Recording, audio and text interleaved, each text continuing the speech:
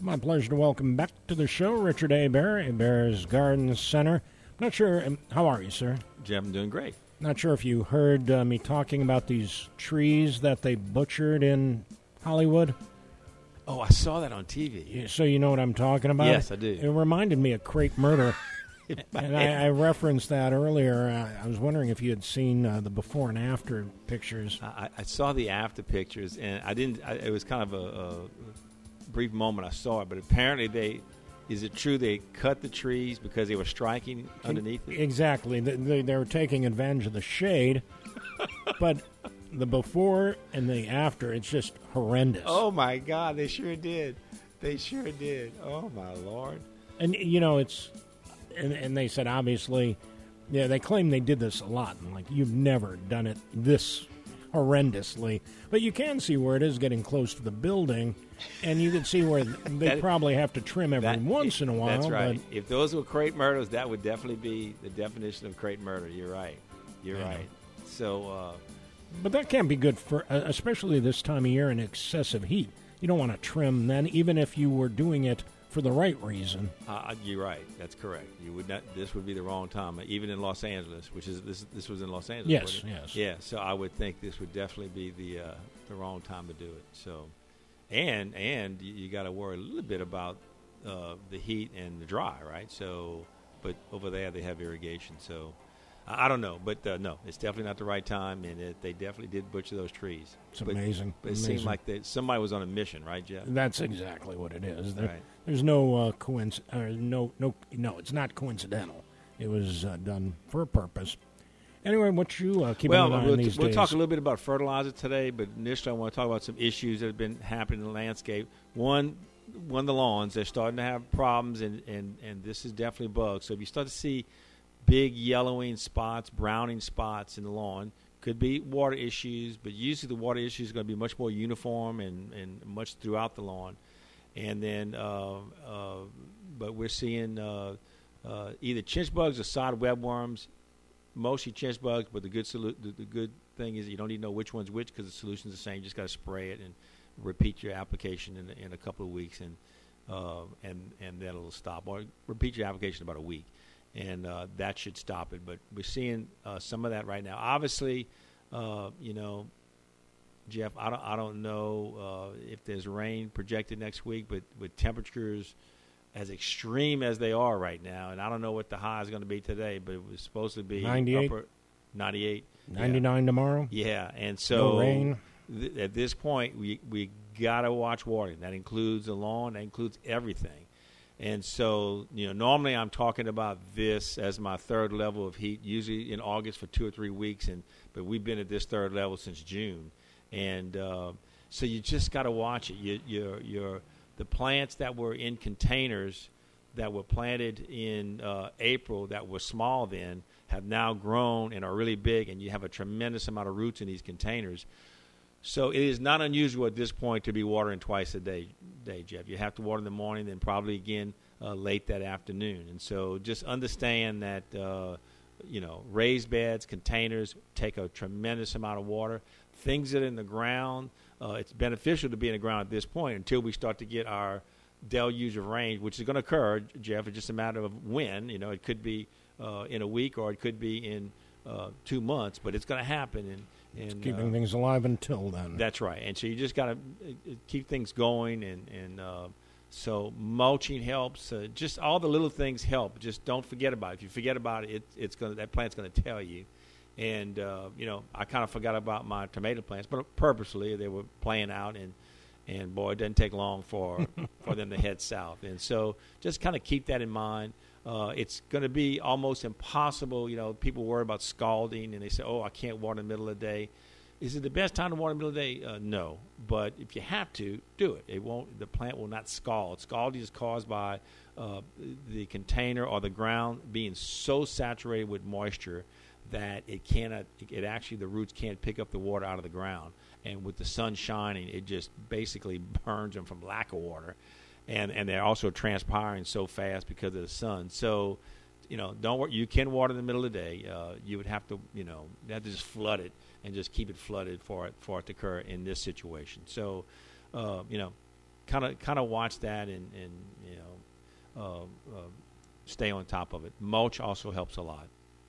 Ever think about, and obviously some are easier to bring in than others, but give them a little rest out of that heat. Does that help at all? It does, especially when a plant is under stress. Whether or not, people who sometimes I'll tell people if you're having a container plant inside that's struggling, a lot of times many of these house plants, container plants, need the warmth and the humidity. And inside sometimes you don't get that. And so this is a great time of year to bring stressed plants out, but you got to put them in the shade, in dense shade. You can't put them in a lot of sun.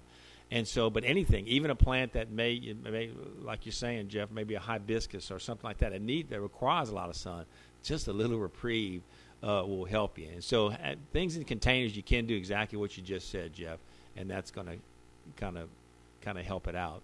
One issue we've been seeing is some people are saying the hibiscus or flowers themselves are deformed. And if you kind of go in there, there's a little insect called thrips. And if you start peeling back the layers of the petals of the flowers, sometimes you can see them where the petals are attached to the stem, and you can see them moving around in there. It's an easy one to deal with. You just have to spray the plant. But that occurs. You see it in roses a lot, in many, many flowers. But the flower itself is coming out deformed, and thrips are a common issue with that. And starting to see a lot less insect issues with a lot of the vegetable plants, Jeff. And most of that's due because the vegetables are playing out at this point. And so people are starting to transition from the spring garden to the fall garden. It's certainly not at all too early to start to prepare for that. It's actually a good idea. And we'll talk a little bit about fertilizer, and that's going to be my main topic today.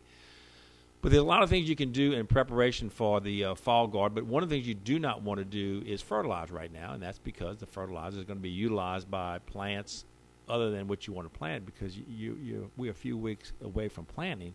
So, but you can certainly clean the beds out, till the beds, add compost, take out the weeds so they don't seed. Eradication of weeds many times is as simple as just pulling up those weeds before they go to seed. There's one weed right now. It's called chamber bitter, and it'll get 12, 18 inches tall, and has these it looks like mimosa type leaves, but a bunch of little leaves on each stem. And but if you look under those leaves, there's these little balls which are seeds, and each leaf might have, Jeff, depending on the size of the leaf, anywhere from 10 to 30 seeds on that leaf. And so you can imagine if you let those weeds grow and continue to produce seeds, they're going to disperse those seeds very rapidly, and so it's going to spread. So your organic manual eradication is the best way to go, and in this case it is the best way to go because you can stay on top of it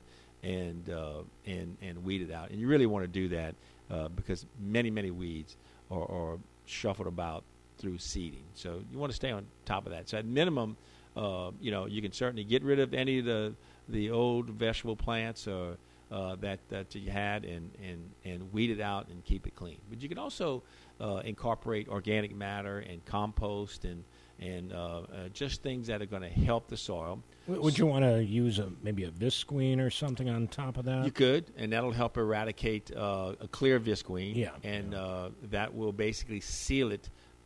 40 years ago, Jeff, before there used to be something called Vapan, which you could actually cover it with and you'd cover with visqueen. You'd press this little bucket and it would make a gas, and it would sterilize. It would sterilize the soil. It was a great product. I don't know how environmentally friendly it was, but it was a great product because it would kill all the weed seeds, all the bacteria, and basically you would be starting with a sterile soil. And so this is kind of a natural way of doing that. And if you're going to do it, the best way to do that, it would be to take everything out of your area that you're planting, till the soil so it's nice and loose, not so that when you cover it with the visqueen and it builds up heat, the heat will go up. He'll Gotcha. go as deep as possible. And so if you did that, and you could do that for several weeks, that will definitely help eradicate a lot of things and then you just take it off before, and then you can start. So that actually is a very good idea. But clear, because it will actually go, the heat will penetrate, basically the greenhouse effect, and it will lock in that heat and trap it. But it has to be locked in. So if you have it clear, it's easy to set and do. Sometimes you got to phase it out, but it's so damn hot right now, Jeff, that it's hard to get out there, and I can fess up to that one. But if you do it, it is a good way to go about in preparation for the fall. Gotcha. So when it comes to fertilizers, it gets really confusing because everybody's promoting different brands and all that. But basically, when you look at fertilizers, when you go online, Jeff, and they will say, I want to use this on whatever, on my hibiscus, and then they'll say they're recommending a 12, 4, 8 fertilizer. And that's the 3 major nutrients. Every fertilizer has to be labeled with those 3 major nutrients. And they're always in that same order? Same order. And it's nitrogen, phosphorus, potassium. And so it's really a ratio. It's the ratios that you're looking for. You don't have to have the exact 18, 8, 2. If you had a 16, 7, 3, that's fine. It's the ratio you're looking for. They're telling you that you want something, whether it be high in nitrogen, the first number, or low in phosphorus, the second number, and medium in potassium. So don't panic if you can't find the exact thing that the online person is telling you. Because remember, usually the online person is trying to sell you something. Mm-hmm. And so understand that it doesn't have to be in the exact numbers. It's more to do with the ratio. 2, 1, 1. 3, 2, 2. Look for those ratios, and if you get the ratio relatively close, then that's going to do the same thing as you want it. But those 3 numbers are what they call the major nutrients. It's the 3 nutrients that every plant to survive has to have, and so that's important to remember. Nitrogen is the first number, phosphorus is the second, and potassium is the last.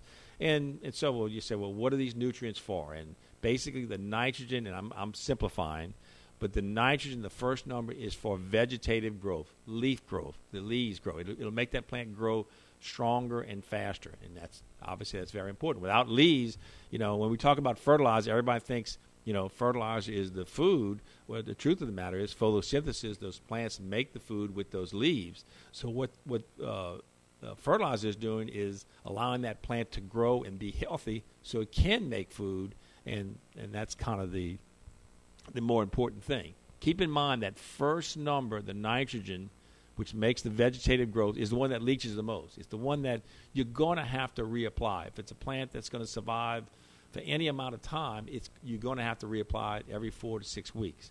Now, some plants, other than vegetables, don't need a lot of vegetative growth that fast, so you may not apply it as much. But basically, when it comes to bedding plants and vegetables, that nitrogen is very, very important in terms of reapplying also.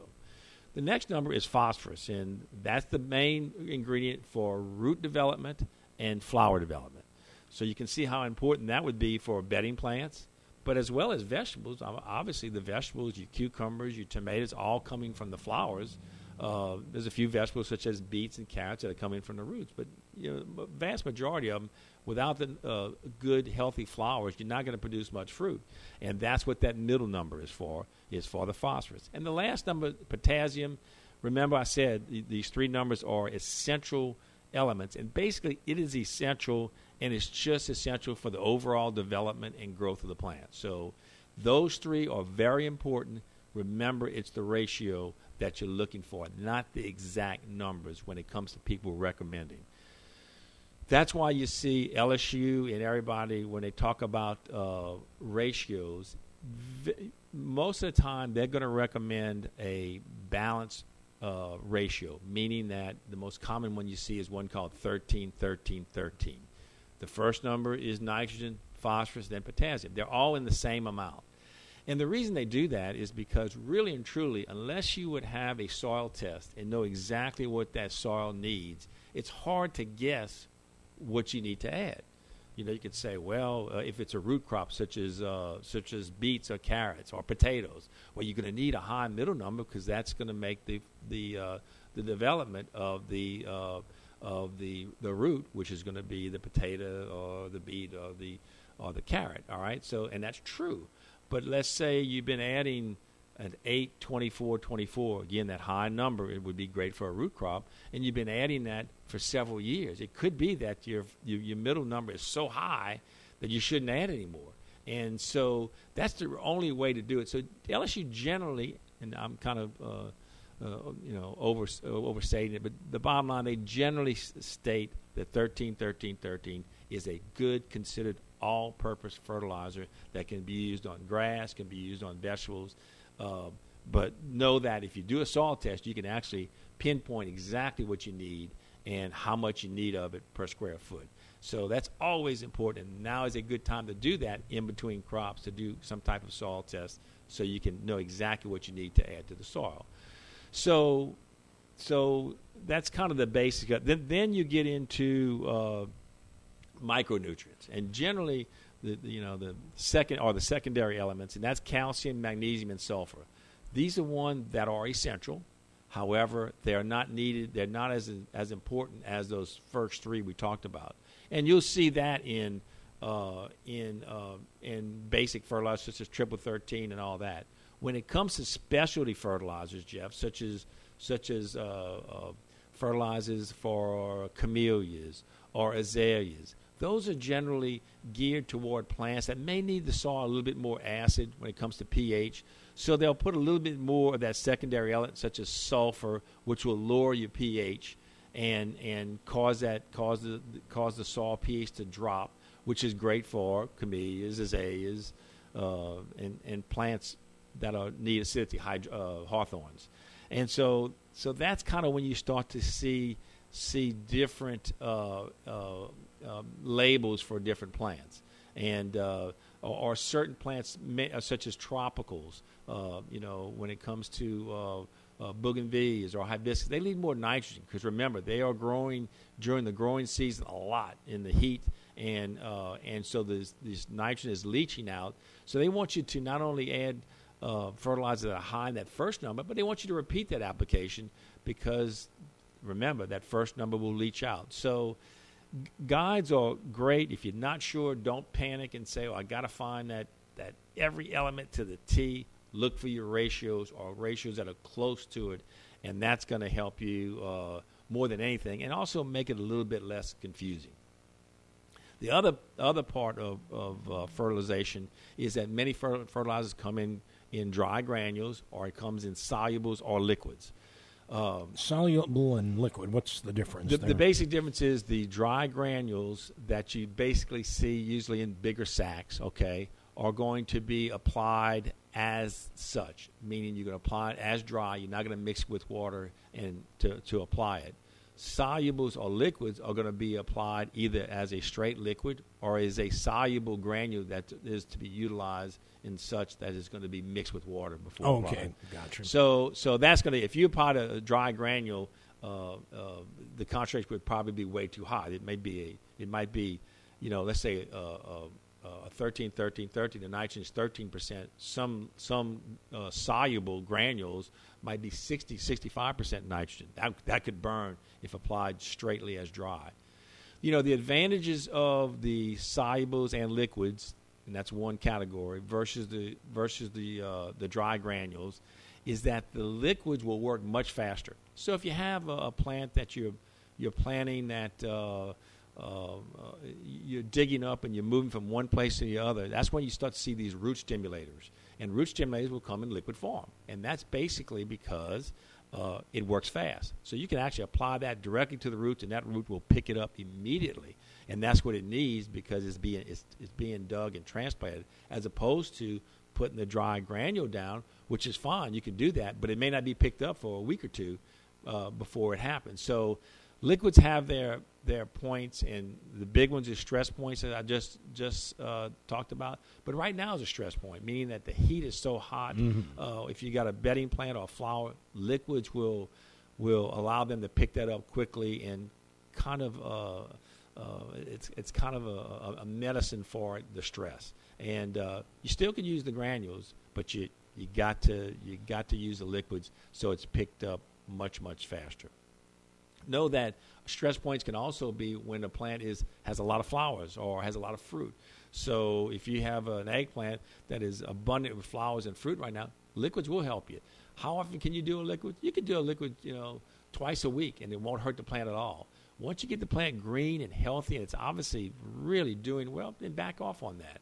If it's kind of has some leaves that are yellowing and just stressed out, then you can do it twice a week. You can't overdo it. You can overmix it. You can say, okay, it says 1 tablespoon a gallon. Well, Rich is going to put 4 tablespoons a gallon and do 4 times the work. Well, no, it doesn't work that way. So always with anything, go according to direction. Use it the way they say to use it. But don't be afraid that if instead of putting a gallon of liquid fertilizer, I'm going to put 2. That won't be a problem if it's mixed correctly. And from that standpoint, it works really good.